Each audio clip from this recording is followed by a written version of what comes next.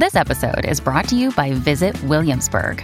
In Williamsburg, Virginia, there's never too much of a good thing. Whether you're a foodie, a golfer, a history buff, a shopaholic, an outdoor enthusiast, or a thrill seeker, you'll find what you came for here and more.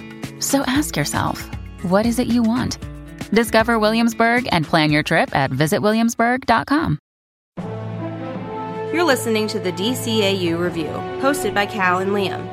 Streaming on Apple Podcasts, Google Podcasts, Spotify, and at DCAUreview.com. Now, here's today's episode. Welcome to episode 86 of the DCAU Review. I am your host, Cal, and with me, our other host, my good brother and good friend, it's Liam. Liam, we are smack dab in the middle of two different holidays, wrapping up our final edition of the DCAU Review of the decade of 2019. It's a momentous occasion today, so very excited, and we're wrapping up our month with the Justice Leaguers. Yep, this will be the final time we talk about the Justice League in 2019. Yeah, there you go. And it's an interesting episode to wrap up on, but excited to finish up this month and move on to the new year. That's right. We're very, very excited. We started out this year, and what did we start with? I don't even remember. I believe we started the year with Batman the Animated Series. All right. We did a lot of great episodes this year. We'll do some reflection and year in review, hopefully, on the Twitter account in this upcoming week. Yes. Don't forget, follow us at DCAU Review. Liam does all our tweeting over there. But for today's episode, before we end 2019 and get all nostalgic about the year, we will talk about today's episode, which is going to be, Liam, Wildcards Parts 1 and 2. Yeah, this is a really interesting episode, and we will get into the plot of the episode, we'll get into talking about all of the great stuff and interesting kind of behind-the-scenes stuff that makes this episode fun. But before we do, I, of course, have to read the IMDb synopsis. Hopefully it's better than last week's episode, which was one sentence. This is also one sentence. Okay. It's pretty succinct, okay, but it does pretty accurately encapsulate what happens. All right, we'll figure that out. All right, and this is the synopsis for Wildcards Parts 1 and 2, which were written by Stan Berkowitz and Dwayne McDuffie, and were directed by Butch Lukic and Dan Reba, and those synopses read as such. The Joker creates havoc in Las Vegas with his Royal Flush Gang. And for Part 2, the synopsis reads as such. The Joker's real plan becomes apparent when he unleashes Ace upon the Justice League. Okay. Yeah, not a lot of interesting or light shed on what exactly happens. This episode is very succinct and to the point. This episode actually originally debuted back on December the 6th, 2003, so 16 years ago. Of course, it aired on Cartoon Network, as all of these episodes did. So, Liam, as you alluded to in that so great, succinct description of this week's episode, this is an episode that features the Joker, and of course, this is the penultimate episode of the season, and really wrapping up the Justice League series as a whole here before they move towards Justice League Unlimited, of course. Yes. I don't know that we knew that at the time, and certainly this wasn't an episode that we didn't have this one on tape. This is not one that we saw a whole bunch, but it does serve a main purpose in the continuity here, because there are several things in this episode that come into play later on throughout Justice League Unlimited. Absolutely. So yeah, as the synopses mentioned, it is the Joker is the villain of this piece, and the episode starts with him taking over basically all of the cable news networks and announcing that he's planted a bomb somewhere in Las Vegas. So the Justice League, of course, descends on the city, which point they're accosted by the new, or really this is technically the first, I guess, but for us it's the new Royal Flush Gang, featuring and these characters, unlike the ones we run into in Batman Beyond, have superpowers, so they are in fact a physical match for most of the Justice League. And from there we also find out that the Joker didn't just plant one bomb, he planted 24 bombs. There you go. And so the Justice League is forced to split up and handle all these bombs, all the while having to fight these crazy Royal Flush Gang kids And then once the bombs are finally taken care of, as mentioned in the synopsis for part 2, it turns out that the bombs were really just kind of a setup for the Joker's real punchline, which was using Ace's powers of mental manipulation to drive the 70-some million people watching on television insane. And it's a tale as old as time, as we like to say. Yes. A couple of things before we move on and really get into the nitty-gritty here in the plot. First of all, I think this is the first time in the DCAU, from my recollection, that a real city is used. So Las Vegas exists. Obviously, it's the United States of America, but typically we're used to them dealing with. I could be wrong. There may be another example, maybe in Superman, where there was a real city that was used, but typically the cities that the superheroes occupy or defend or call their home base tend to be not euphemisms, but allegories for real U.S. cities. This is the first time Las Vegas is a legit city, and actually, I think they use it pretty well. It's a perfect backdrop, and we'll get into that in animation and visuals, I'm sure. But it's a perfect backdrop for not only the Joker as a goofy, insane character, but it adds a lot to the plot as far as visuals and great backdrops for making things look interesting. The other thing that I was going to say here is that that tale as old as time here with this Royal Flush Gang and their superpowers. It's done in a really cool way because the entire broadcast is what you're watching. So there's a clock in the bottom left-hand corner the entire time, keeping track in real time. And I think, from my recollection, there's either audio commentary or an interview that Bruce Timm did where they talked about this, wanting to do this idea of a real-time 24 style, 24 the television series style episode where people were able to keep track at home. And then they sort of married it with this episode of the Joker, with the Joker doing a countdown clock for bombs. So now, of course, there's a couple other subplots. The main subplot in this, beyond the Joker and his bombs, is Green Lantern and Hawkgirl and their romance, which we touched a little bit on last week. That they really kind of went heavy. It was their unofficial first date, which is interesting because these episodes sort of went out of order on the DVD, but on air date, this one aired before Comfort and Joy, right? But we have them really, really laying heavy and starting out that there's some interesting dialogue done at the beginning where they don't really tell you what's going on, and it sounds overtly sexual, and then it just turns out they're trying to hack into bank accounts or something like that. Yes.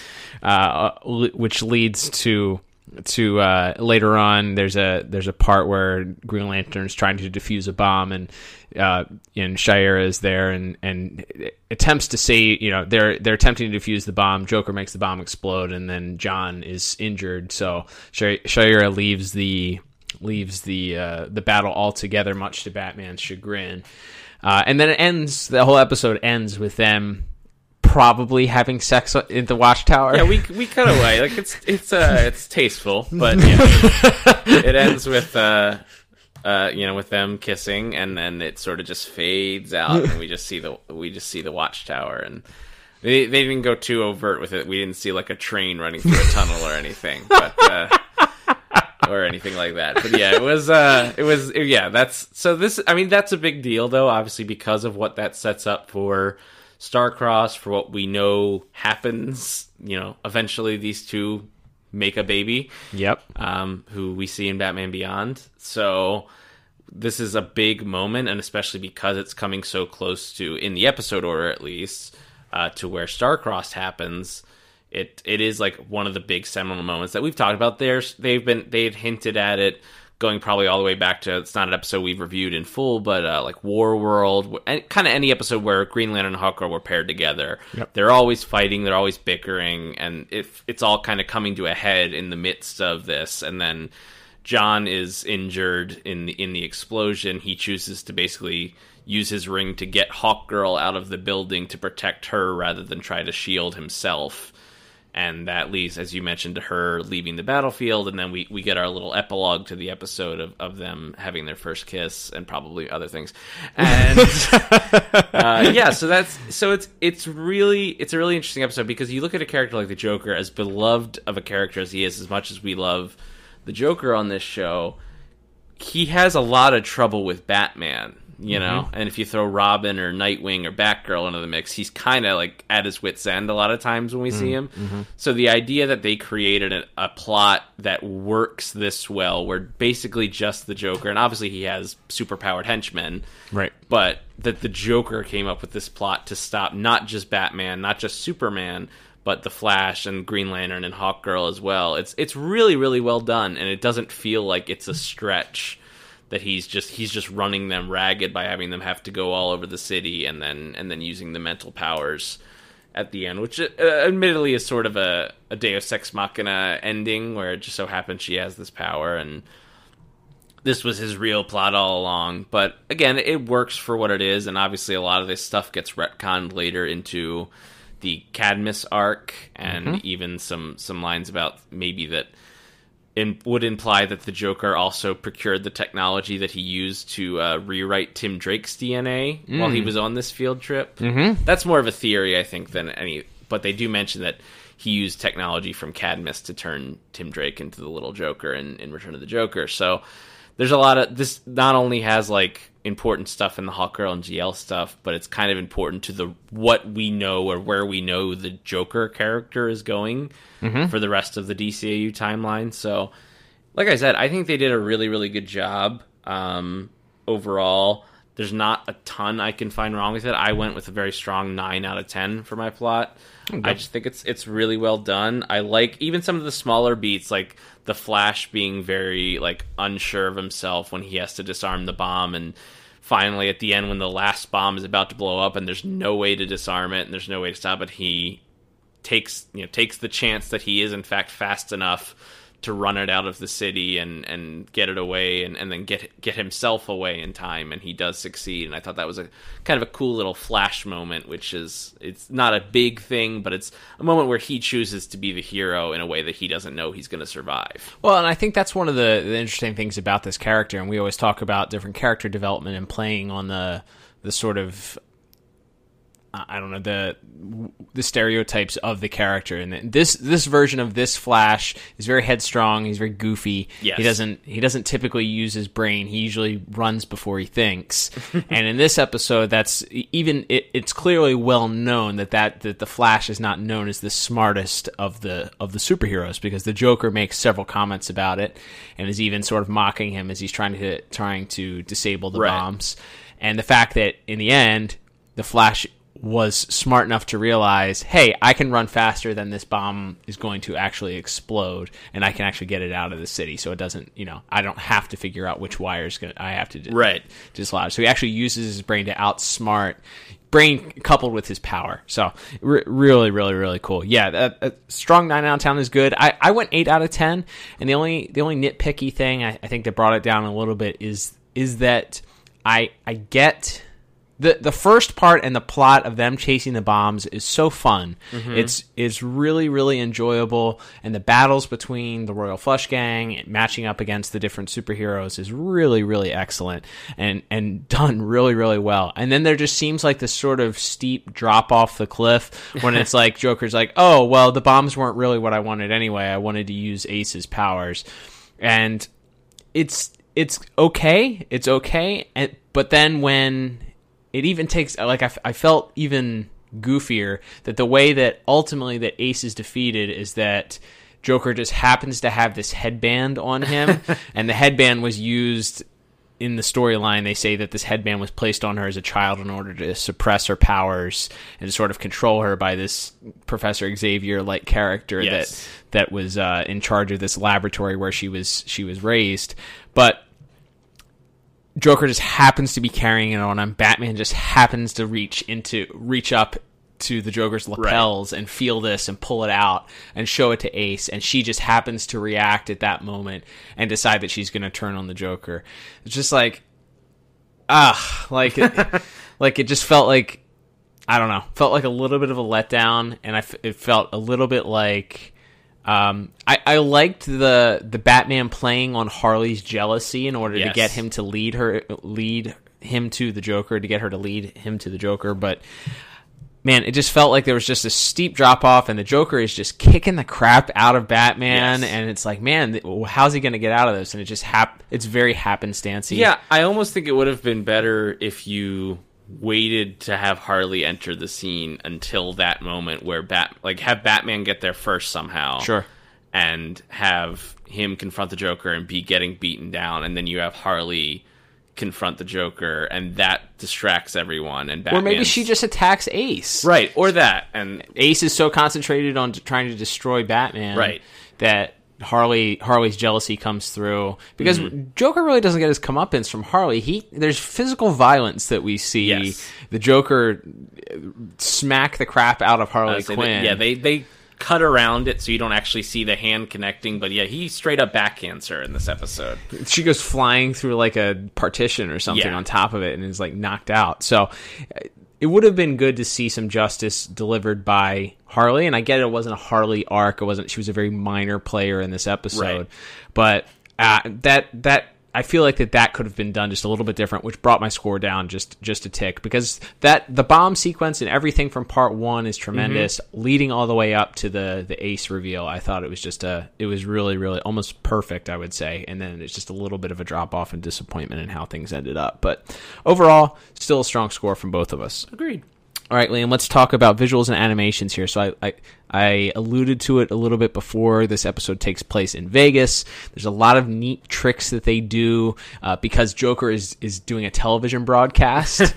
So you have, in different scenes, you see cameramen working cameras following around the Justice League, which I thought was a neat touch, that the cameras just weren't floating out there in space. You actually see people carrying TV cameras around to film the Justice League, which I thought was a nice touch. You have the clock in the corner, as I mentioned, that keeps track in time of these bombs that are going to explode.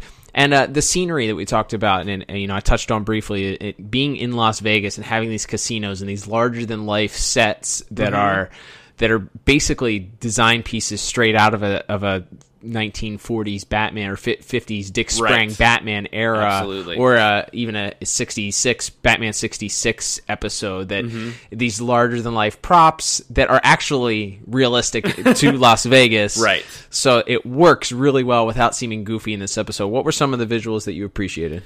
Yeah, the biggest one for me is probably just the design of the Royal Flush Gang. Sure. Like we said, obviously, in actual real world chronological order, this is not the first time we've heard or seen in the DCAU review. Excuse me. Yeah, so I think my favorite part was probably just the design of the Royal Flush Gang. Obviously, as we said, in real world time, this is not the first time we've seen the Royal Flush Gang in the DCAU, but they had really striking designs in Batman Beyond, and they came up with very different designs for this version of the Royal Flush Gang, but that also, I think, still felt good and still felt like they belonged with those names. I think a lot of the character designs in those parts, and the way their powers are visualized too, I think is really done. It's like 10 is just like a big strong dude, so there's not that much interesting, but he has like the big red vest, and he has the little club symbol over his eye, and some of this we'll get into in voice acting as well, as why this particular version of the Royal Flush Gang is so memorable. But I really liked the design. I liked the part Queen grabs a bunch of metal and like makes herself a makeshift suit of armor out of it. I thought the visualization of her magnetism powers were very cool.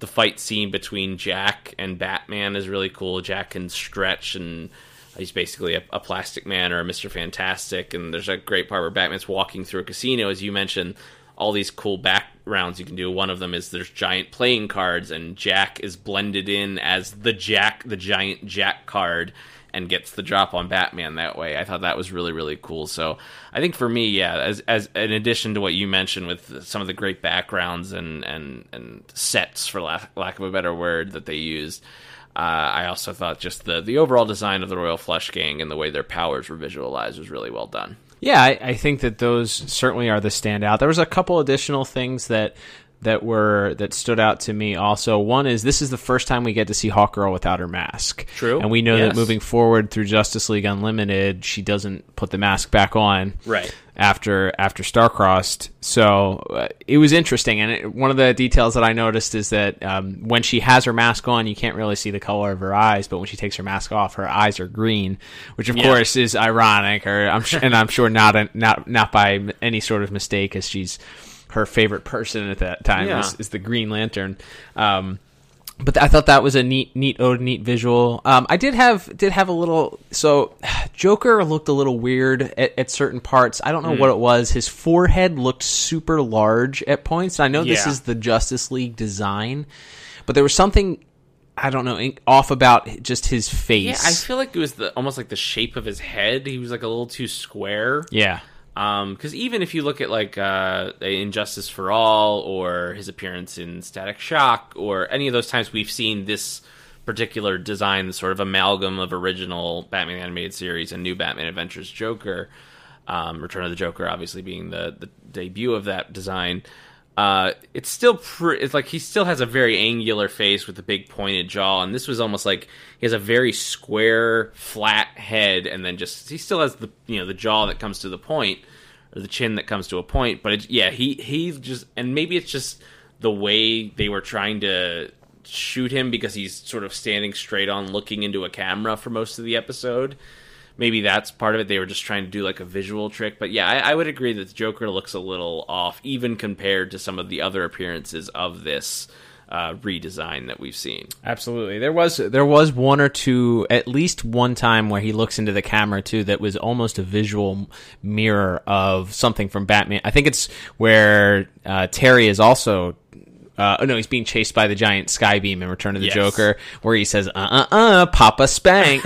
He like waves his finger in the camera, and there's a very similarly visual scene where he says he does the same thing. I think when maybe Flash is trying to, he doesn't say the same line, but it's a very similar delivery and visual to that. So I thought that was something that stood out. Very strong overall. I did like the Royal Flush Gang's powers and certainly their visuals.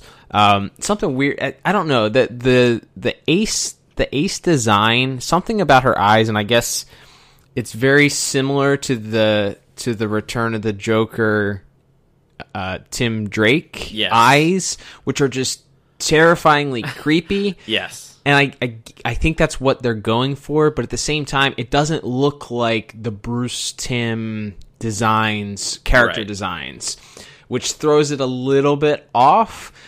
That's a nitpick. Yeah. That's what we do here. Yeah, and I'm sure that's sort of the point. She's supposed to look like, a creepy kid from a horror movie or something. Sure, yeah. But yeah, I agree. She does look a little out of place in that way.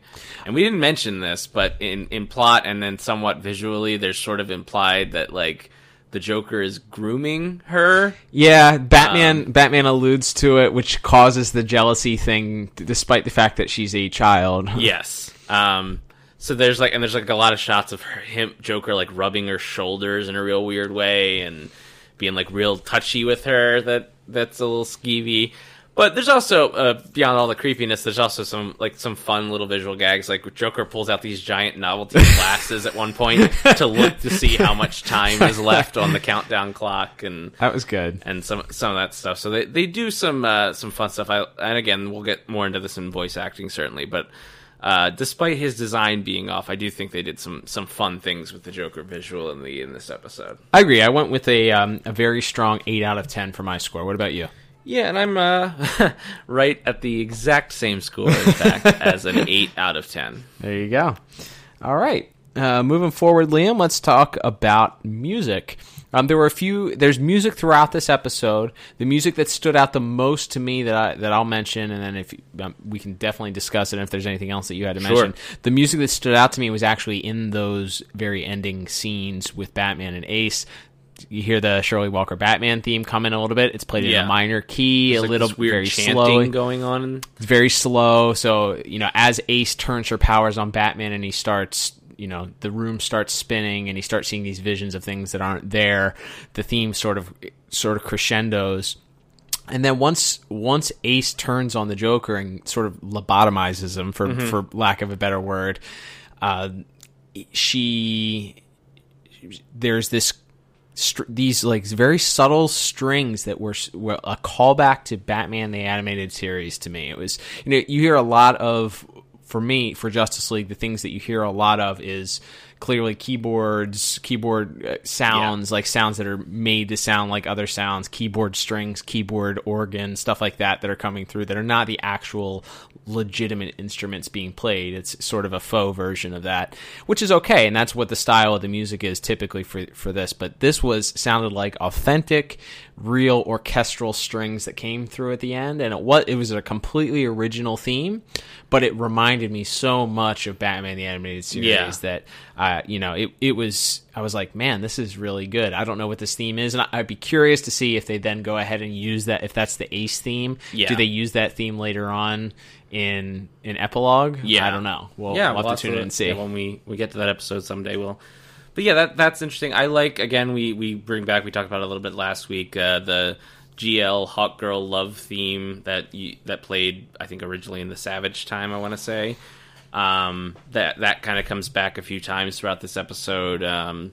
Certainly, like, it plays sort of in like a softer minor key at the beginning when they're arguing, and then certainly when Hawkgirl is sort of taking care of John after the explosion, and then finally kind of swells into this big romantic score at the end as they have their first kiss and everything. I thought that was well done. And then, other than that, it is mostly what you would expect for a Justice League episode. A lot of up-tempo, fast-paced music. I like some of the percussion. There's some conga drums in there that I liked, especially it's in the scene where Jack and Batman are fighting in the volcano room. They added in some, I guess, culturally appropriate, Hawaiian-esque It's drumming. a Hawaiian, it's supposed to be Hawaiian themed or Samoan themed type. So there's some percussion there that I thought was really well done, and I personally play the drums, so I always like when I get to talk about percussion. There you go. On this show, I don't do it too often. Cape movement and percussion, Liam's two favorite things. That's my stuff. That's what I'm known for. But yeah, overall, I thought the music was good for what it was. Maybe not great, maybe not all-time great, but I went with a pretty strong 7 out of 10. I'm right there. I went 8 out of 10 for music. I think that last scene really pulled it up for me, and really left a lasting thought on it. Not perfect, but good. Yeah. All right, let's move on to our voice actors, Liam. We have some really cool guest stars this week that we're excited to talk about. You alluded to it before. Of course, we have some returning favorites, and of course, one of the greatest, if not the greatest of all time, plays a major role in this. Let's talk about our voice cast this week. Yeah, so one of the first voices we hear actually it's a fun little cameo because of who he plays later on in Justice League Unlimited. We hear the voice of John C. McGinley, who's playing the network executive, who of course plays the Atom / Ray Palmer. And you would know him from Office Space or from playing Dr. Cox on Scrubs. A tremendous actor. Yep. I love him. And it was cool to hear. He was born to do voice acting just because his voice is so over the top and his delivery is so good. And it's funny because he's clearly able to, when he plays Dr. Cox on Scrubs, big Scrubs fan here.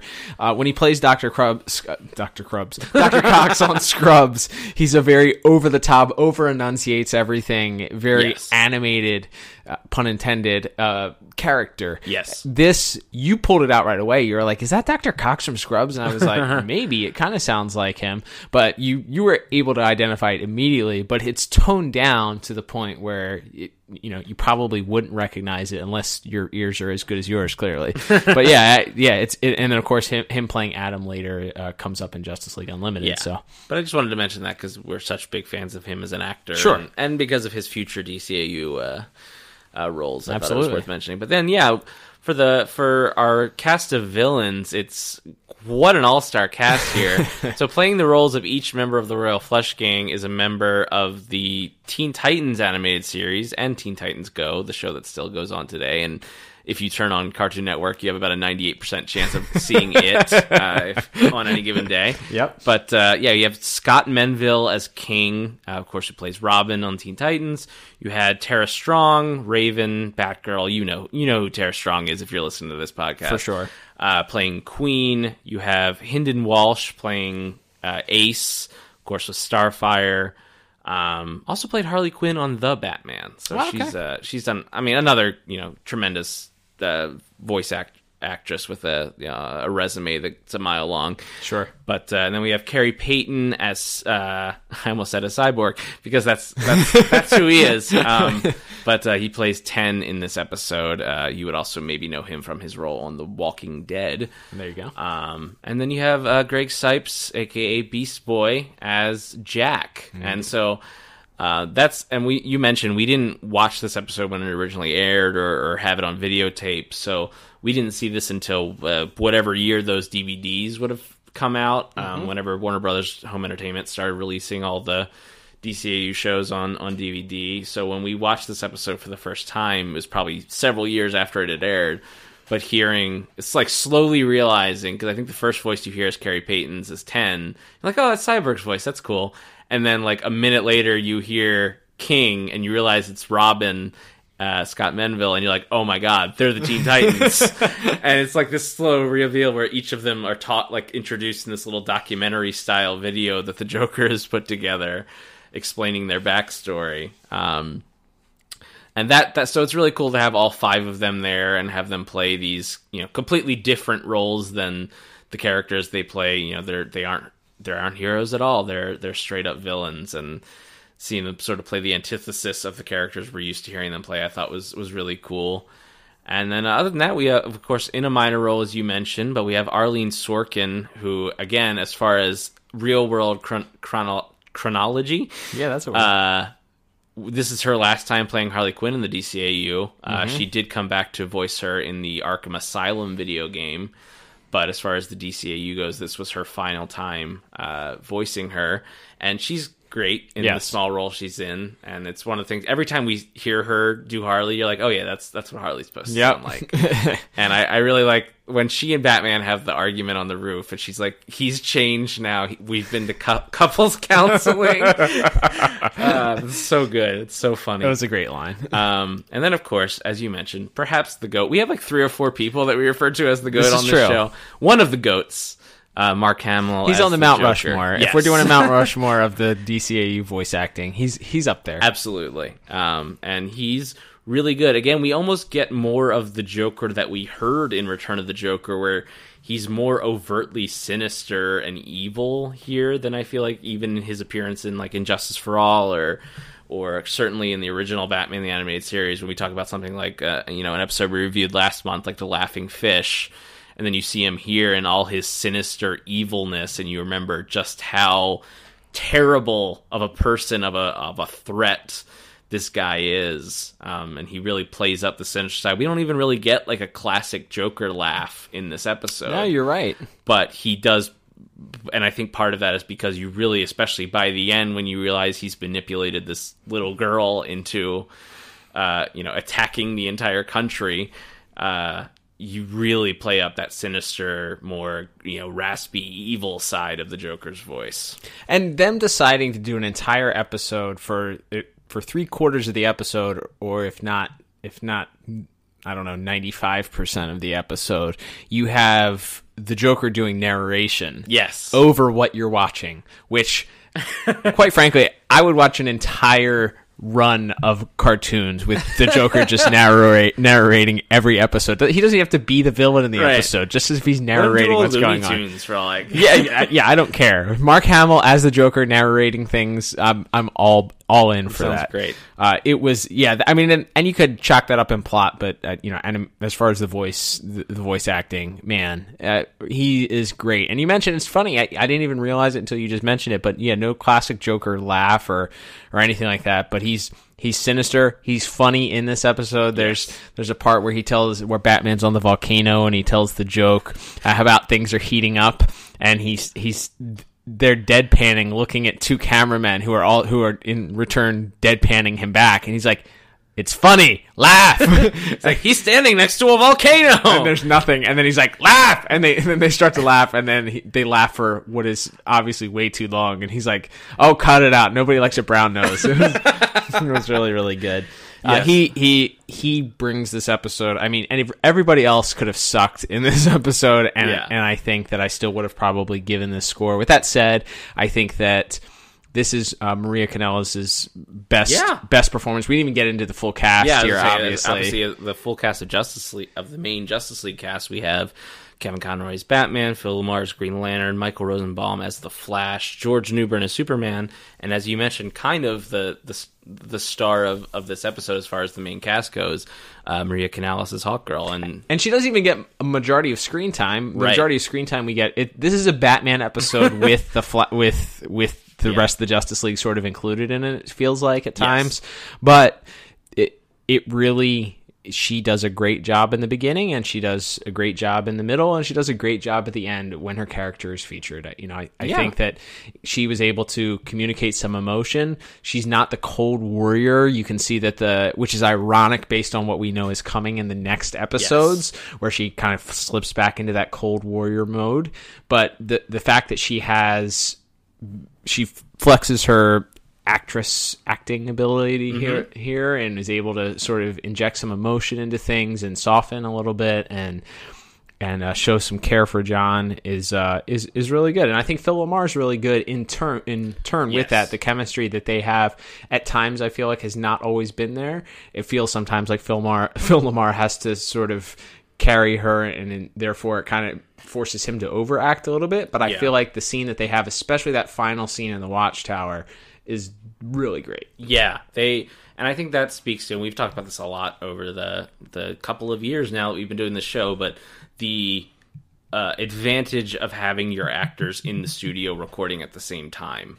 And I think them being able to play off each other directly really helped in this case. And again, the whole episode is kind of building to it. It opens, as you mentioned, with them kind of having an argument about how to hack into a bank account or something, and escalates from, again, him saving her from an explosion, and then her, feeling this mix of dread and relief as he almost died without her ever telling him how she truly felt. And there's a lot of different emotions of, love and passion, but also of sorrow and regret and all of that. That's a lot to get into, which also basically all has to come from the voice acting. Obviously the visual can be part of it, but when it comes to the actual acting of the scene, you really need your voice actors to bring it, and they certainly did. And like we mentioned, I really liked Michael Rosenbaum in this episode as well. I thought, even though again that little Flash subplot of him kind of being dumb and not knowing what, kind of feeling almost out of place, like he doesn't quite feel like he belongs in the stopping the bomb plot, and then him being kind of the big hero at the end of that. I thought Michael Rosenbaum did a nice job with that. And just some of the other little lines from Mark Hamill of like, every once in a while they'll be like in the middle of a fight scene, they'll want to cut to a different fight scene, but since it's supposed to be you're watching this as it's happening on TV, they have to have the Joker do transitions. Yeah. So it's like there's one where he's like, much as I don't want to miss any of Batman's whooping, and one where he talks about how much he's enjoying watching Ten and King pummel the Flash. Yep. And I think those are really, really enjoyable as well. So yeah, really, really great job. And because of not only the great guest cast, but as you mentioned, the great performances by our main actors, I had no choice but, of course, to give this a 10 out of 10. Well, it's ironic here that the Royal Flush Gang was just missing a 10 at this point, but we are both awarding them a pair of 10s, because I am also giving voice acting a 10 out of 10. Yeah, it's this is a great showcase for everybody, and I think that it's well deserving of a perfect score, which I guess, Liam, will lead us to our final scores, tallying everything up here. I end up with a final score, a very impressive 34 out of 40. What about you? Yeah. And I also, in fact, end up with a final score of 34 out of 40. No better way to end the year of 2019 than with an exact same score. Yes. Just a reminder, we do not share our scores with one another. Never. In fact, this is the first episode in history that I have not had my scores prepared before we started broadcasting this episode. Same. I scored on the fly. So Same. Yep, we're that in sync. But yeah, I guess that will bring us to rewatchability, Liam. I would give this because not only of the plot moving forward in the Hawkgirl and Green Lantern storyline, but also just because it's a great Joker showcase. Mark Hamill is so good, and it's a fun episode on top of that. I don't know if we properly communicated that, but this is a very fun episode to behold. Absolutely. And for all the reasons we've mentioned, especially if you're gearing up for to rewatch or watch Starcross for the first time, this is a really important episode for what is one of the major plots in that episode. As much as that is a story about the entire Justice League and about Hawkgirl, kind of at the very heart of that episode and of the finale of that episode, which hopefully we'll get to review someday. Mm-hmm. Is that love story between Hawkgirl and Green Lantern, and so this is a really important part of that, very important chapter, obviously, in that storyline. So, yeah, definitely a thumbs up when it comes to rewatchability here. Fantastic. All right, Liam, well, that will bring us to the end of this week's episode. Before we do our usual shill, I would like to say happy anniversary, buddy. This is our 2-year anniversary of this podcast. We've made it through 2 years. Definitely, by the way, if you're interested in hearing some of our original episodes, check out the archives at dcaureview.com. You can also, of course, find all of our episodes on whatever podcast app you listen to, whether that's Apple Podcasts, Google Podcasts, or Spotify, of course, or you can just type in DCAU Review on Google, and one of those other podcast places will likely have our feed carried as well. But it's been a great 2 years, and we have a lot we're excited for in 2020. We've already got some plans in place for what we're looking forward to, which is a great segue, Liam, to talk about what we're doing for the month of January. Do you want to share with our listeners what we're doing for the month of January? I absolutely do, and as is, we are kicking off a new year, in fact, a new decade. There you go. And we are kicking off that decade by returning to the future. The future, Liam? Yes, all the way to the year to the year whatever 50 years from now, whenever now is. That's right. We're going back to Batman Beyond, and we will be kicking that off with the episode Hidden Agenda, which is in fact the first appearance of Max. Okay. So that's a pretty important episode to the rest of that series. So looking forward to jumping back into the futuristic Gotham. It's been a while. Absolutely. Don't forget also to follow us on Instagram. We're at DCAU Review, where we usually post previews, maybe some highlights during the week, things that we found exciting happening in the world of DC. You never know what's going to pop up on that, so make sure you follow us on there. And I guess that will bring us to the end of this week's episode. I'm Cal. And I'm Liam. And we'll talk to you on the next episode of the DCAU Review. Adios. Happy New Year.